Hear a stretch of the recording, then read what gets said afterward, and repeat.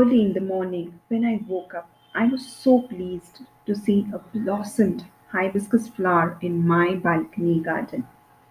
I love the greenery, the fragrance of the flowers, but I'm yet learning the art of gardening, nurturing a small seedling to a beautiful plant.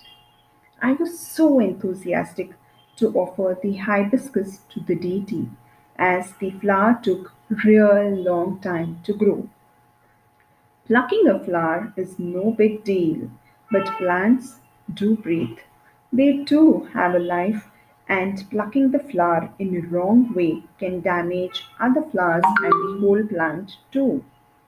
My bad. Within few hours of my plucking the flower, the whole plant dried up.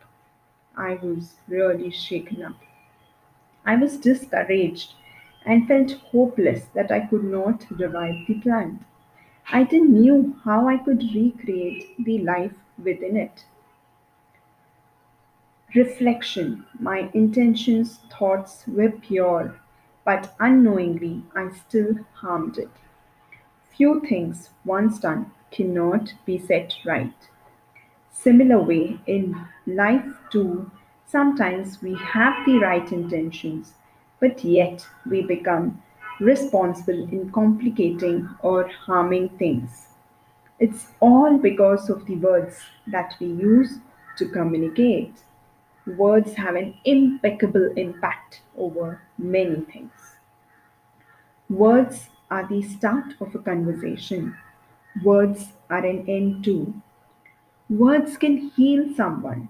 Words can also hurt. Words create hope. Words create despair. Words are influencers. Words are destroyers. Words can make someone laugh. Words can make them cry too.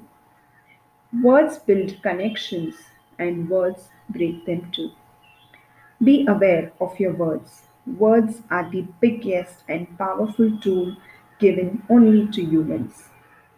Words are only in the control of the person who uses them. Once they are told, they cannot be taken back. All big changes of the world comes from words by Margin Satrapi.